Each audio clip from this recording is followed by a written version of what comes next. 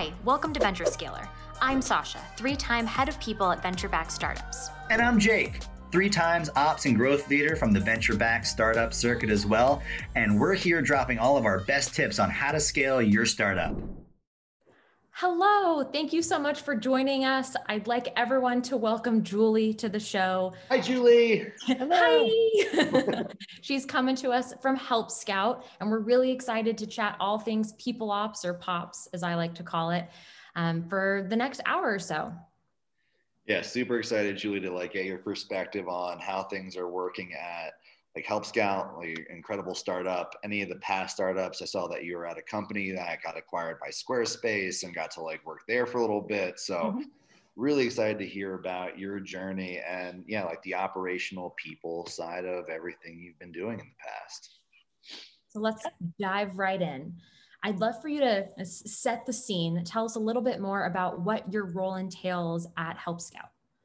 Yes, so I am the HR operations lead at Help Scout, and that entails many things. Every day is a little bit different, but largely, I kind of say I keep the lights on in HR land. So there is a lot of sort of the compliance pieces and the actual processes of getting things done. But I also, have a big hand in compensation research, performance management, career laddering, sort of all of those things. So every day is a little bit different, and I love it. That sounds amazing. What are you most focused on in the last quarter, or what have been kind of the key priorities for you? Yeah, I guess there's sort of two things. So one is I've had my eye on a lot when we talk about processes, just starting to think about, is there a tool out there that can help us with account provisioning, which sounds so boring, but but as you can imagine, when you're onboarding lots of people, it's literally flip 50 switches, get all these things done. And there's just a lot of administrative work that has to happen, usually pretty quickly. And you have to shelve everything else. So looking into a lot of tools like that.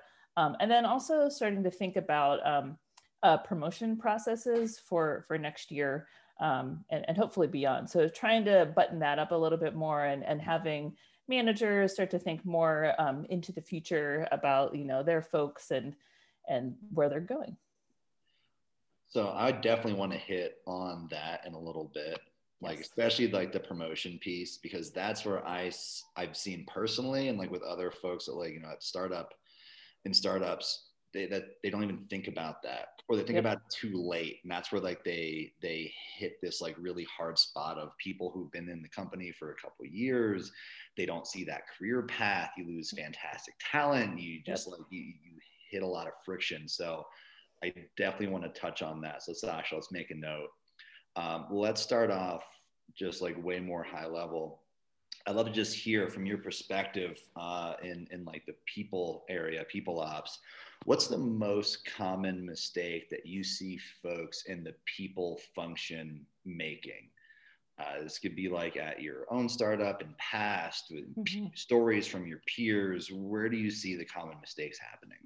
Yeah, I wish I had a snappy answer, they always forget to submit this form or something like that. But when I think about TPS reports, yes, are always missing something. But from a high level overview, I really think it's the biggest mistake is thinking that when you're in people ops that you don't have to know about the business of whatever it is that you're in. It's sort of well, I work in people ops, so I'm all about performance and growth, which you are, but also I think not enough people ops folks lean in and really understand business metrics. And that's advice that I would give to folks is buddy up with the head of marketing, buddy up with your CFO. And I feel really lucky. I report to the CFO in my current role. And it's like getting a mini business degree every single day and getting to work alongside her. And I have a business degree, but this is actually way more real life than that one. But just understanding, revenue goals. And I think having all of that information just helps you be a better partner to all the teams that you work with. Yeah, that's interesting. I want to take a little side path, and it's rare, I think, folks that I've talked to, that you actually report into the CFO. So how Yes. did that happen? What's that like? That is an interesting story. So when I came to Help Scout, so we have the People Ops team, which is sort of like all the traditional functions you think about in People Ops. And they hired me, and my title is HR operations. So it was really starting to like look at, like I was saying before, the really operational, like payroll, like that sort of stuff. So it made sense initially to have me report into the CFO. But I feel like I'm sort of like a double agent because I spend a lot of time, like just as much time with the People Ops folks as I do finance. And when I leave finance and go over to People Ops, I'm sort of like bringing that lens of like, let's think about money and budgeting. And then when I come back to the finance meeting, I'm like, let's think about humans and their feelings. So it's kind of like this really nice connection between both worlds. I like that a lot. I feel like that's something that probably just should be happening more and more, like that cross pollination between functions. That's really cool. Yeah. All right, so then I mean you're gonna have a pretty unique perspective here. So I'd love to know more about what are the people related things that keep you up at night over at Help Scout. Like what are you thinking about? What's keeping you up? Yeah, and I think about, so we are a 100% distributed, fully remote company, even before COVID. That was before COVID. That was a very decision that your company made. Yeah, so that really didn't impact us really a great deal, other than, like folks like me, like my son is at home, and anybody that's obviously dealing with hard things. But in terms of, just like what keeps me up at night, having people, so we have people in 20 different states, 16-ish different countries around the world. It's really like employment law things that really, make me nervous and make my heart sort of like thump a little bit. And sometimes when I'm talking to folks around the company about these things, like I'm interested in it, and sometimes I get sort of like glassy eyed. I'm like, no, this is really important. So, especially, going back to COVID, like this year with the FFCRA, which if folks don't know what that is, there was a special part of that law that required employers to give, paid leave to folks who were in the position where they had to care for kids who their school was closed, or if they themselves had COVID. So just like being able to keep up with that stuff, and we don't have an in-house lawyer. So to have an employment lawyer that we can call, I follow employment lawyers on Twitter, like real cool feed, but just like figuring out like, oh, if some law changes in Massachusetts and I live here in Pittsburgh, Pennsylvania, how do I figure that out? Yeah. Do you, oh, sorry. Oh, go ahead. That's Zoom cutoffs. Do you guys currently still use JustWorks, or have you pivoted off? We are still using JustWorks, and they do send, which you probably know, like a monthly blast that's like, here's all the updates of things that have changed around the country, at least, which is pretty helpful. But you have employees in 16 other countries, not just in the US. So do you have any other resources like a PEO or international lawyers? I don't even know what you would use for that. Yeah, so there is like the equivalent of an international PEO, like kind of like a JustWorks, but for the world. And that's actually another thing that I've started to vet some companies for 2021 to start to move in that direction. But yeah, that is one where it's sort of like when we hire somebody, especially if it's in a new country, one thing is our bank has a list of countries that's like, hey, if you're wiring money to, this country and you've never sent, like, why are you sending $10,000 to Ukraine? We're like, oh, no big deal. So stuff like that just sort of like comes up and you learn as you go on occasion. Wow. What advice would you give a company that is thinking about hiring internationally? Yeah, I think there is this big misconception out there that if you're a remote company, you can just hire from wherever, you just sign them up and they come on and it's easy peasy. I would say earlier on in the process, start to look at some of these international PEOs, or sometimes they're called employers of record, if you want to Google that. And so they can actually tell you like, hey, when you hire somebody in Germany, for example, like here's the leave laws if they, if somebody leaves and has a baby, or if you want to terminate somebody. Countries are very different sometimes. The concept of at-will employment in the United States doesn't really exist in other countries often. So it's like you have to have a good reason for letting somebody go. And so there's just a lot of things that like might not even occur to you if you've only worked in the United States for your career. Wow. My mind is blown right now. Double that. Well, I want to switch back to the promotion path, because I know that's such a huge focus for you, the career pathing, the promotion path, and get into some of the performance and compensation piece as well. But what's the current methodology for promotions as it stands at Help Scout? Yes. So our philosophy is that you can be promoted basically at any time. So your manager has to make a case for you, essentially. And even going back a step, I think, Jake, to your earlier point of like just thinking about promotions and like the grand scheme of things.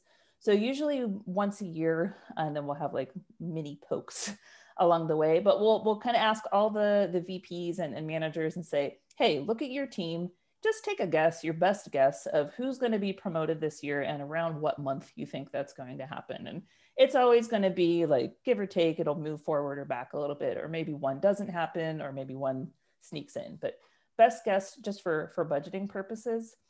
And then what I'm doing now is every quarter, I'm pinging all of the managers and saying, okay, on deck for Q1, we have these 3 people. Is that still right? Or does somebody need to wait a little bit more? Or is somebody, ready in January versus March?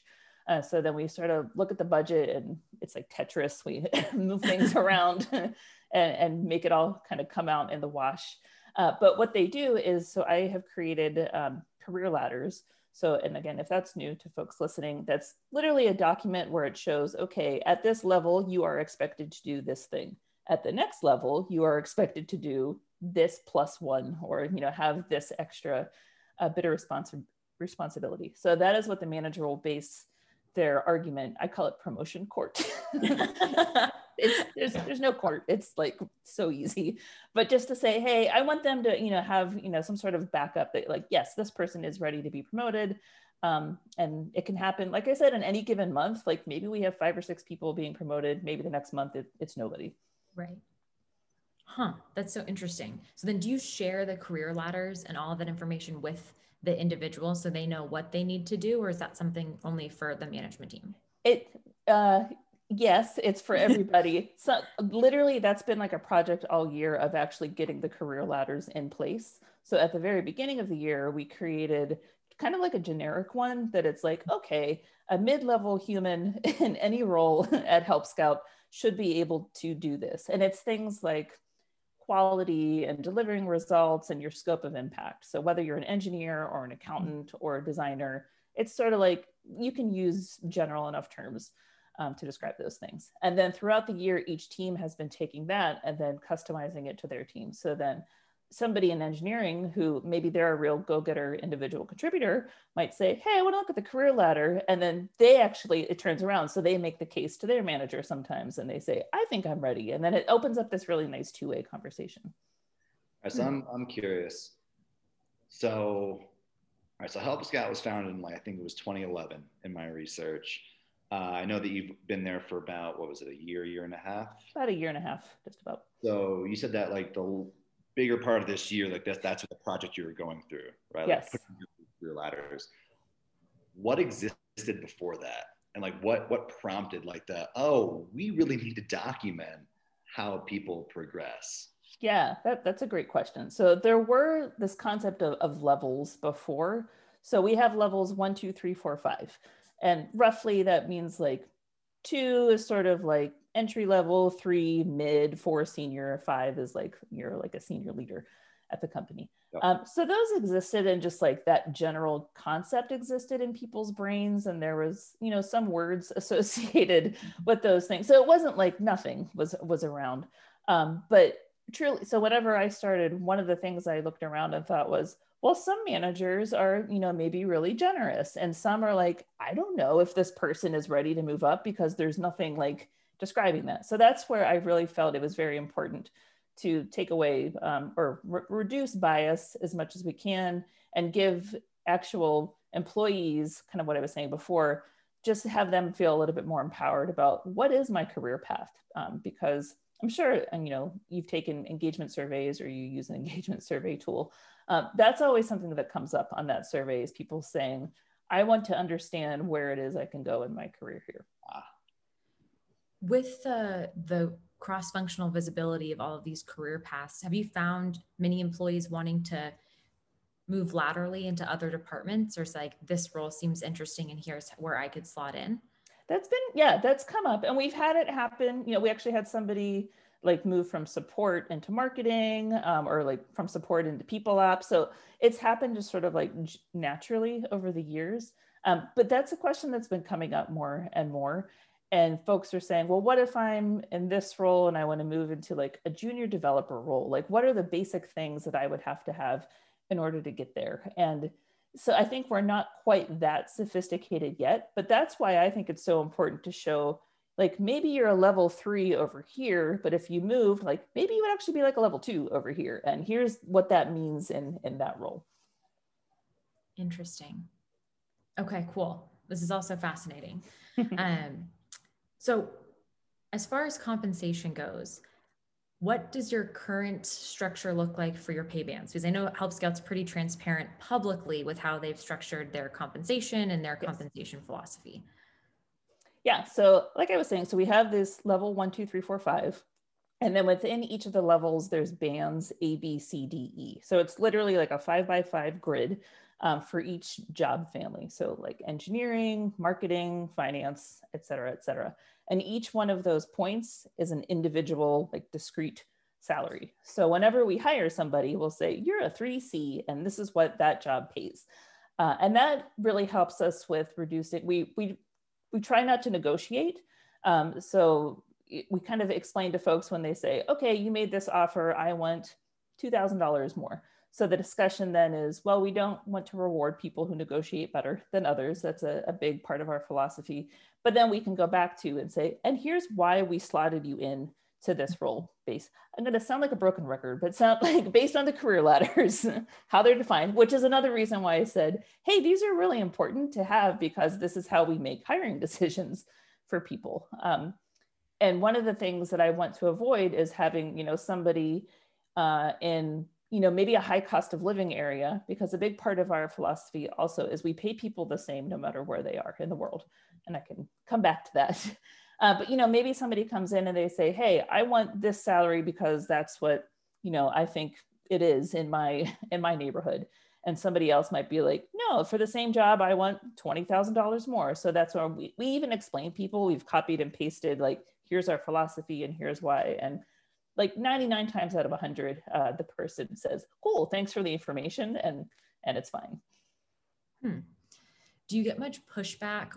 Like if they're able to see the career ladder, is there ever pushback like, hey, given my experience, like point to specific things, like I would actually put myself at a 4D, and how do you reconcile the difference in it's funny, we say we don't negotiate on salaries, like we're not going to change a salary that we actually already use. But to your point, then somebody might say, okay, well then I'm more senior than the thing that you said I was.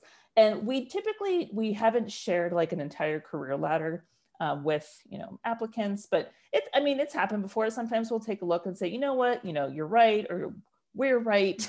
I think another really interesting thing about this whole concept of you can get promoted anytime is it's not uncommon for people to come in and then move up a band within their first year. Sometimes people move up 2 bands within their first year. And I don't like to use that as like a lever to pull and say, but wait, like you can accept this salary and maybe 3 months from now, it'll be this.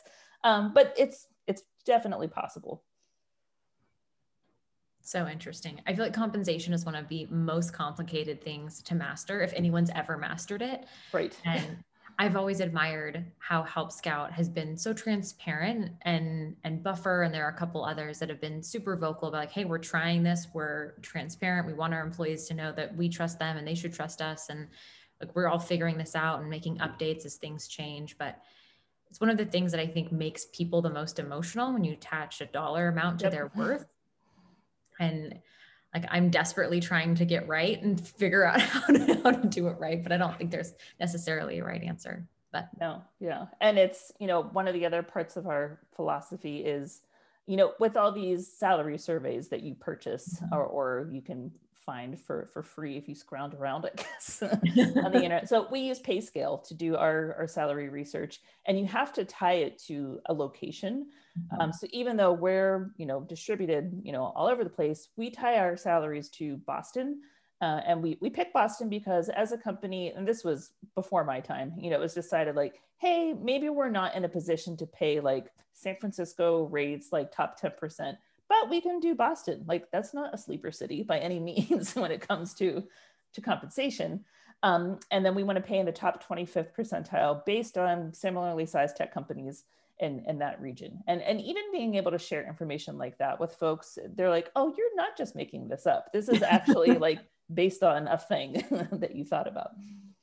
Really interesting. I like the idea of, because I've worked at a company that had the same philosophy. It's like, no matter if you're in, some, nowhere town in the Southwest, or you're living in San Francisco or New York City, we're all getting paid the same based on role. Mm-hmm. It's interesting hearing about how you've anchored that. It's like, all right, we're picking the top 25% for anyone living in the Boston area. So that might be really great for folks in like flyover states or, wherever, not major cities, and still probably kind of, fairly competitive with folks living in major metro areas. But there's a basis behind it. I like that a lot. And does it mean we miss out on, like great candidates in San Francisco sometimes? Sure, but there are wonderful people everywhere, and since we have the luxury of being able to hire from pretty much anywhere, that's really exciting to know that we can find interesting people all around the world. Nice.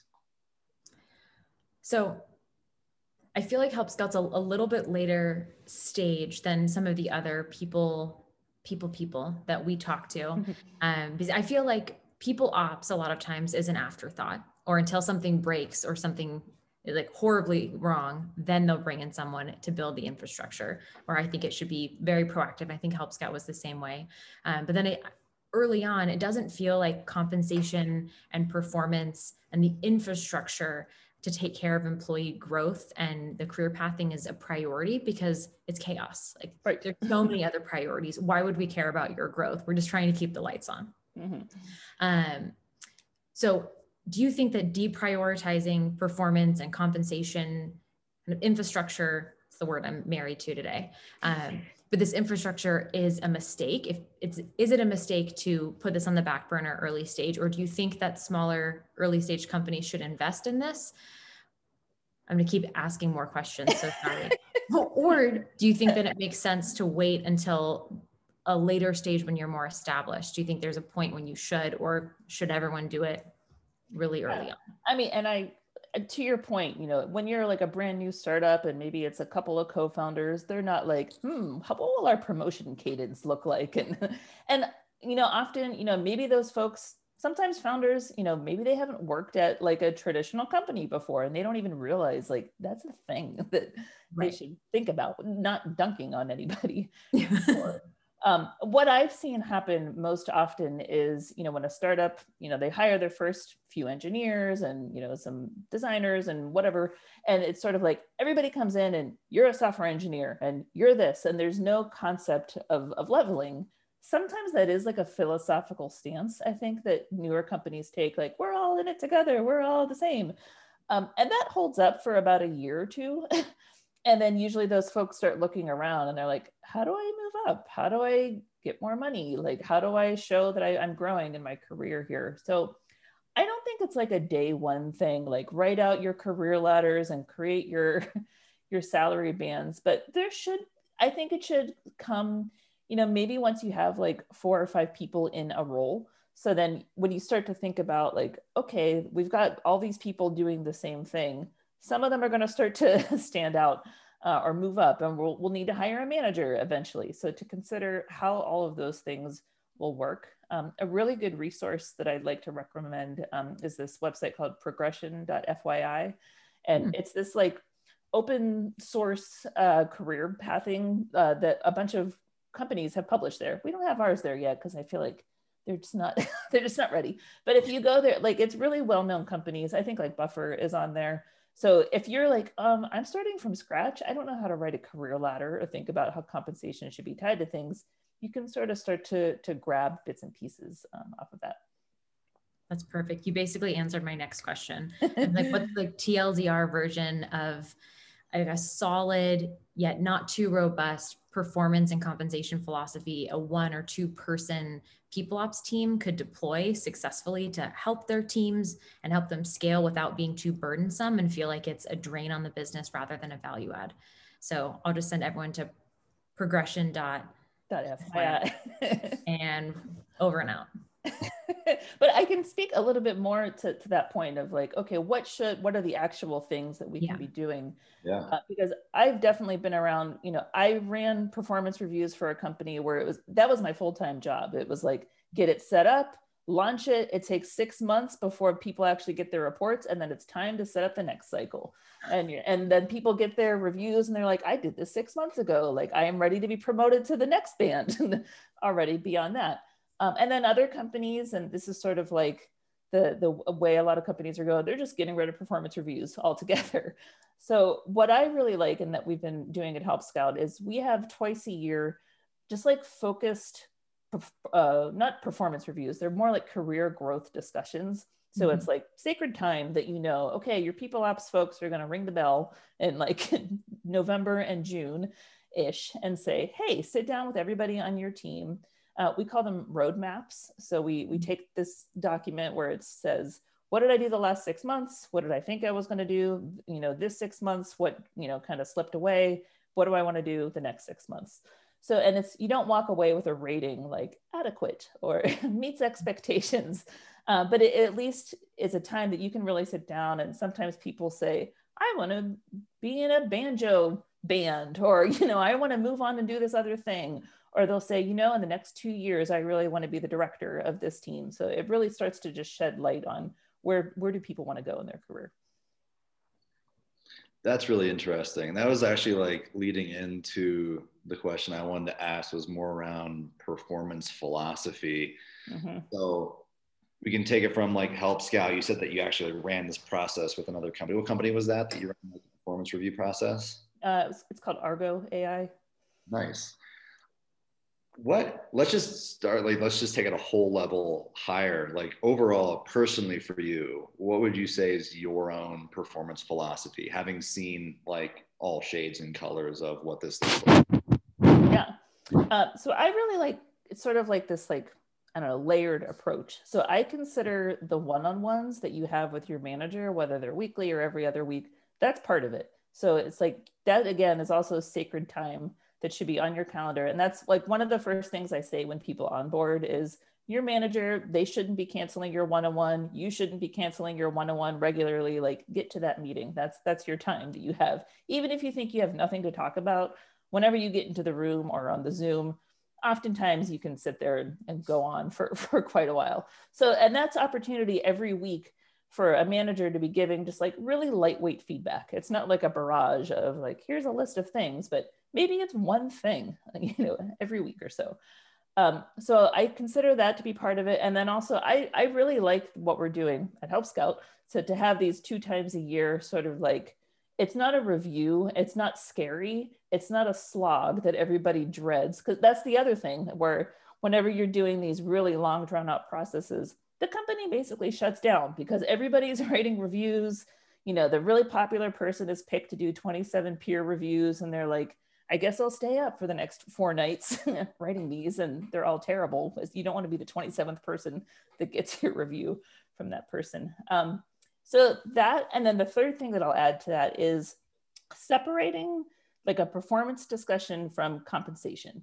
So I believe 100%, compensation should, be reflective of your performance. But if you sit down, and I've had this before many times, where it's like, it's review time and they read through the thing, I'm not listening. They're like Charlie Brown's teacher. I'm like, get to the number, just read me whatever the rating is.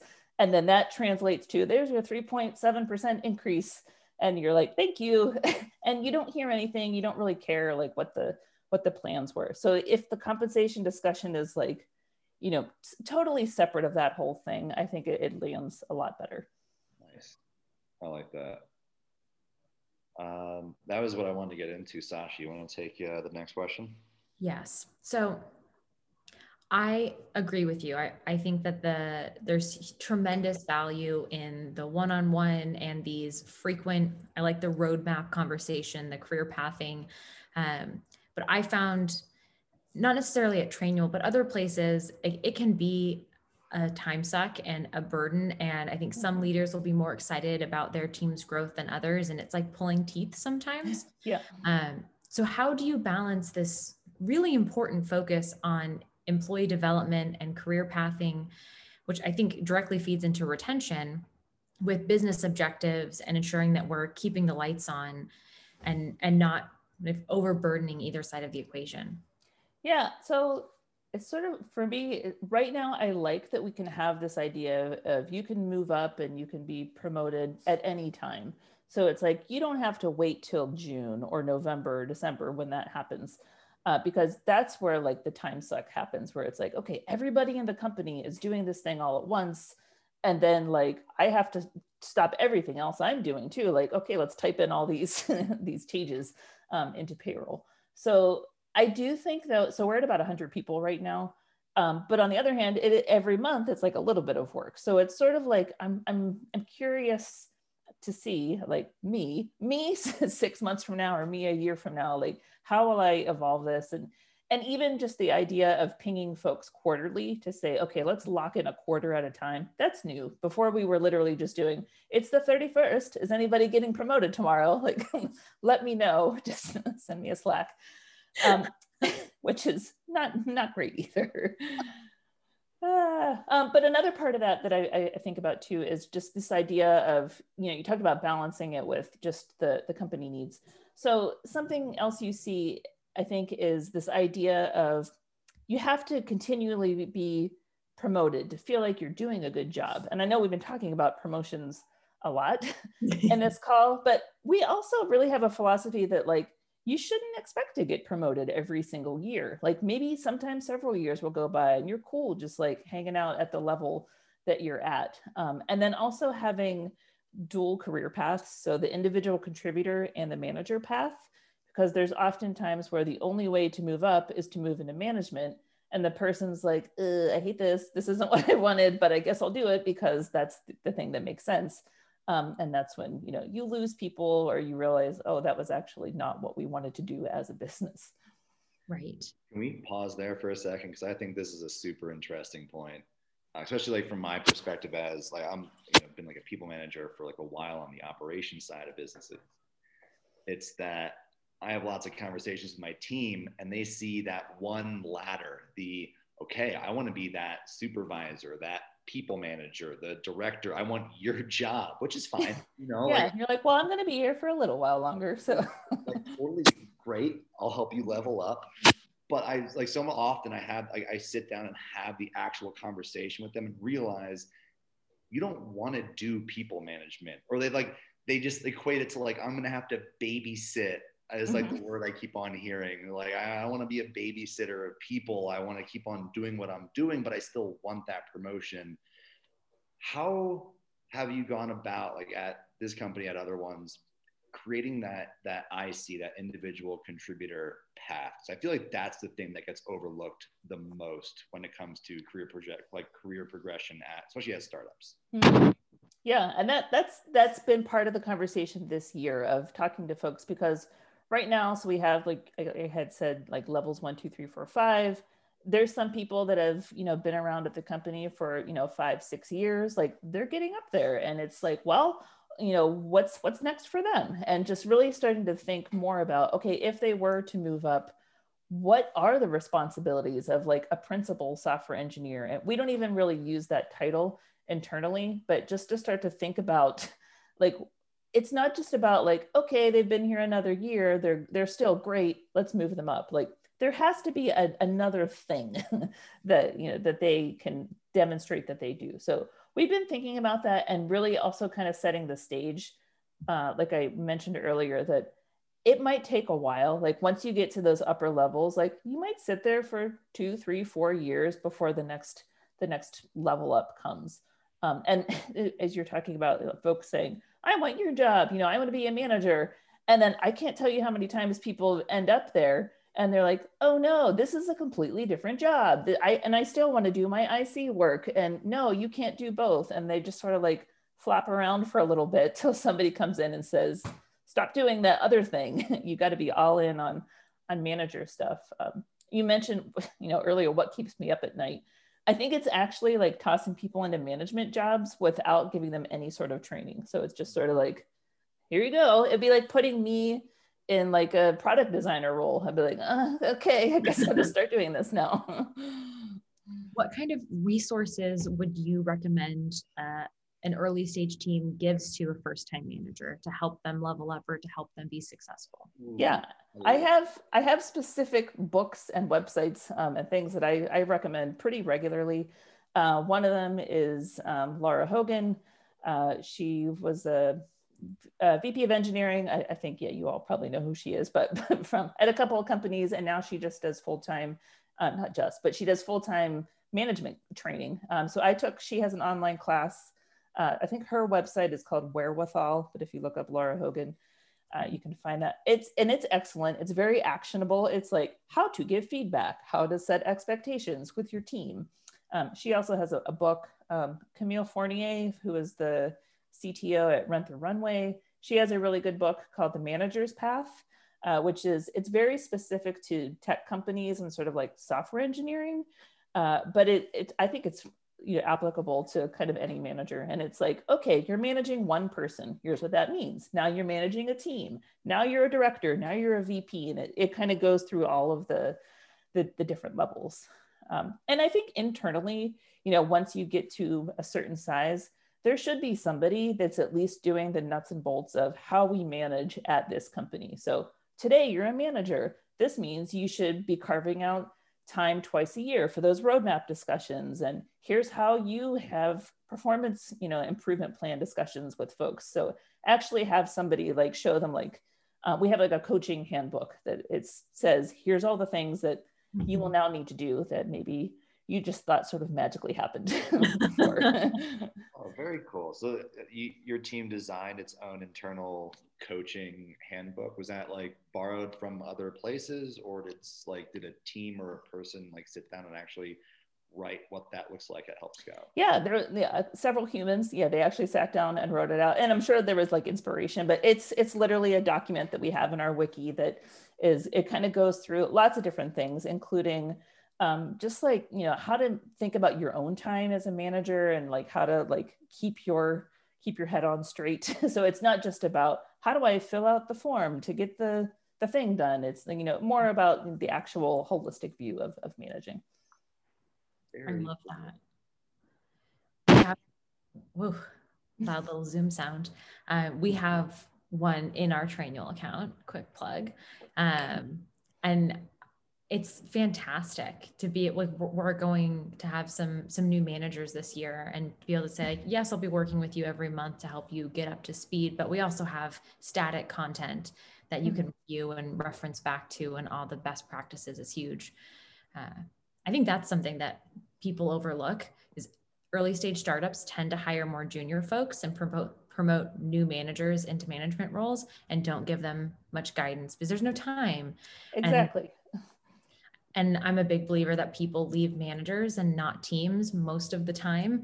And so if you have a manager that doesn't know what they're doing or is a crappy manager, then you're going to see a lot of attrition and maybe unneeded or unnecessary. Right. One of the other things that I just remembered that we also do is we call them coach chats. So once a month we have, it's like totally voluntary, but coaches, so we call our managers coaches at Help Scout, which at first it was so difficult for me to get on board with saying it. And every time I said it, I was like, but now like it seems so natural. And to me, it's like, that is what a manager does. They coach you. And it really, I think, helps also figure out what it is you're supposed to do all day as a manager. Like, no, you're not doing IC work. Like you're coaching the people.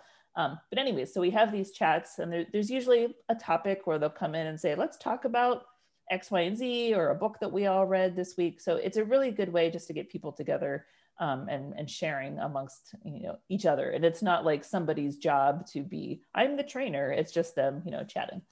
Well, that's cool. Do you have like in like your own employees or coaches come in and have those talks, or do you have external people that might be experts in the field come in and talk? Oh, it's just been internal so far, but that's actually a good idea to have some some external folks come in. All right. Sasha, last question. Yeah, let's wrap it up. All right. So this is last question. We want to hear like your advice. So one piece of advice that you would give to an early stage people ops head of or someone on the team, like that person looking to build a team and scale a culture, which is always like the tricky part with these early stage companies. So what's that one piece of advice that you'd give the people like in your shoes years ago? Mm-hmm. Yeah. And I think I started this a little bit too late in the game, but I would say network with other people ops folks, which is exactly how I met Sasha. So just talk to other people, because working in people ops at a startup can often be very lonely, because usually it's just you, or maybe like you and one other person for a really long time. And it's hard to, yes, you're emphatically nodding your head. So lonely. And you can't like vent with, a fellow manager and be like, boy, this person really stinks. Like that's totally inappropriate. So to have like, this buddy system of people that you can go to and say, hey, like, I know that you did this program last year. How did that go? Did you like that tool? Or like my sister, she works in human resources, which is odd. Like we both just sort of happened into the field. She's in a very different industry, but like we'll trade stories and I'll be like, whoa, like I can't believe that that's happening over there. And just to get different perspectives from people in different companies. And especially with, Zoom, like it's so easy, literally reach out to LinkedIn and be like, hey, want to set up a 10-minute coffee chat? And most people are excited to do that. I'm in like 47 different people ops Slack groups. I don't participate in all of them, but it's a really good place too to just bounce in like, hey, I'm trying to buy this thing. What do you all think about it? And everybody's like, no, run away, or yay, definitely, that's the one you want. That is such good advice. I think that's something that I also wish I would have done earlier in my career, because it is so freaking lonely. And some of the stuff that you're dealing with is really heavy. Yeah. Like maybe like ending someone's employment, and like I'll sit and cry at home when that happens. Like it happens, and it's so sad because you like go through all the feels of what they're feeling and try to make the experiences as good as possible when like in that crappy situation. But it's super, super lonely. But I think it's exciting when you're able to build a team. I think Help Scouts at a fun stage because you do have a team on the finance and the people side. Yeah. And you have a group that you can bounce ideas off of and build really cool programs and do things to really impact your teams, which is amazing. And you're not so lonely and just want to cry all the time.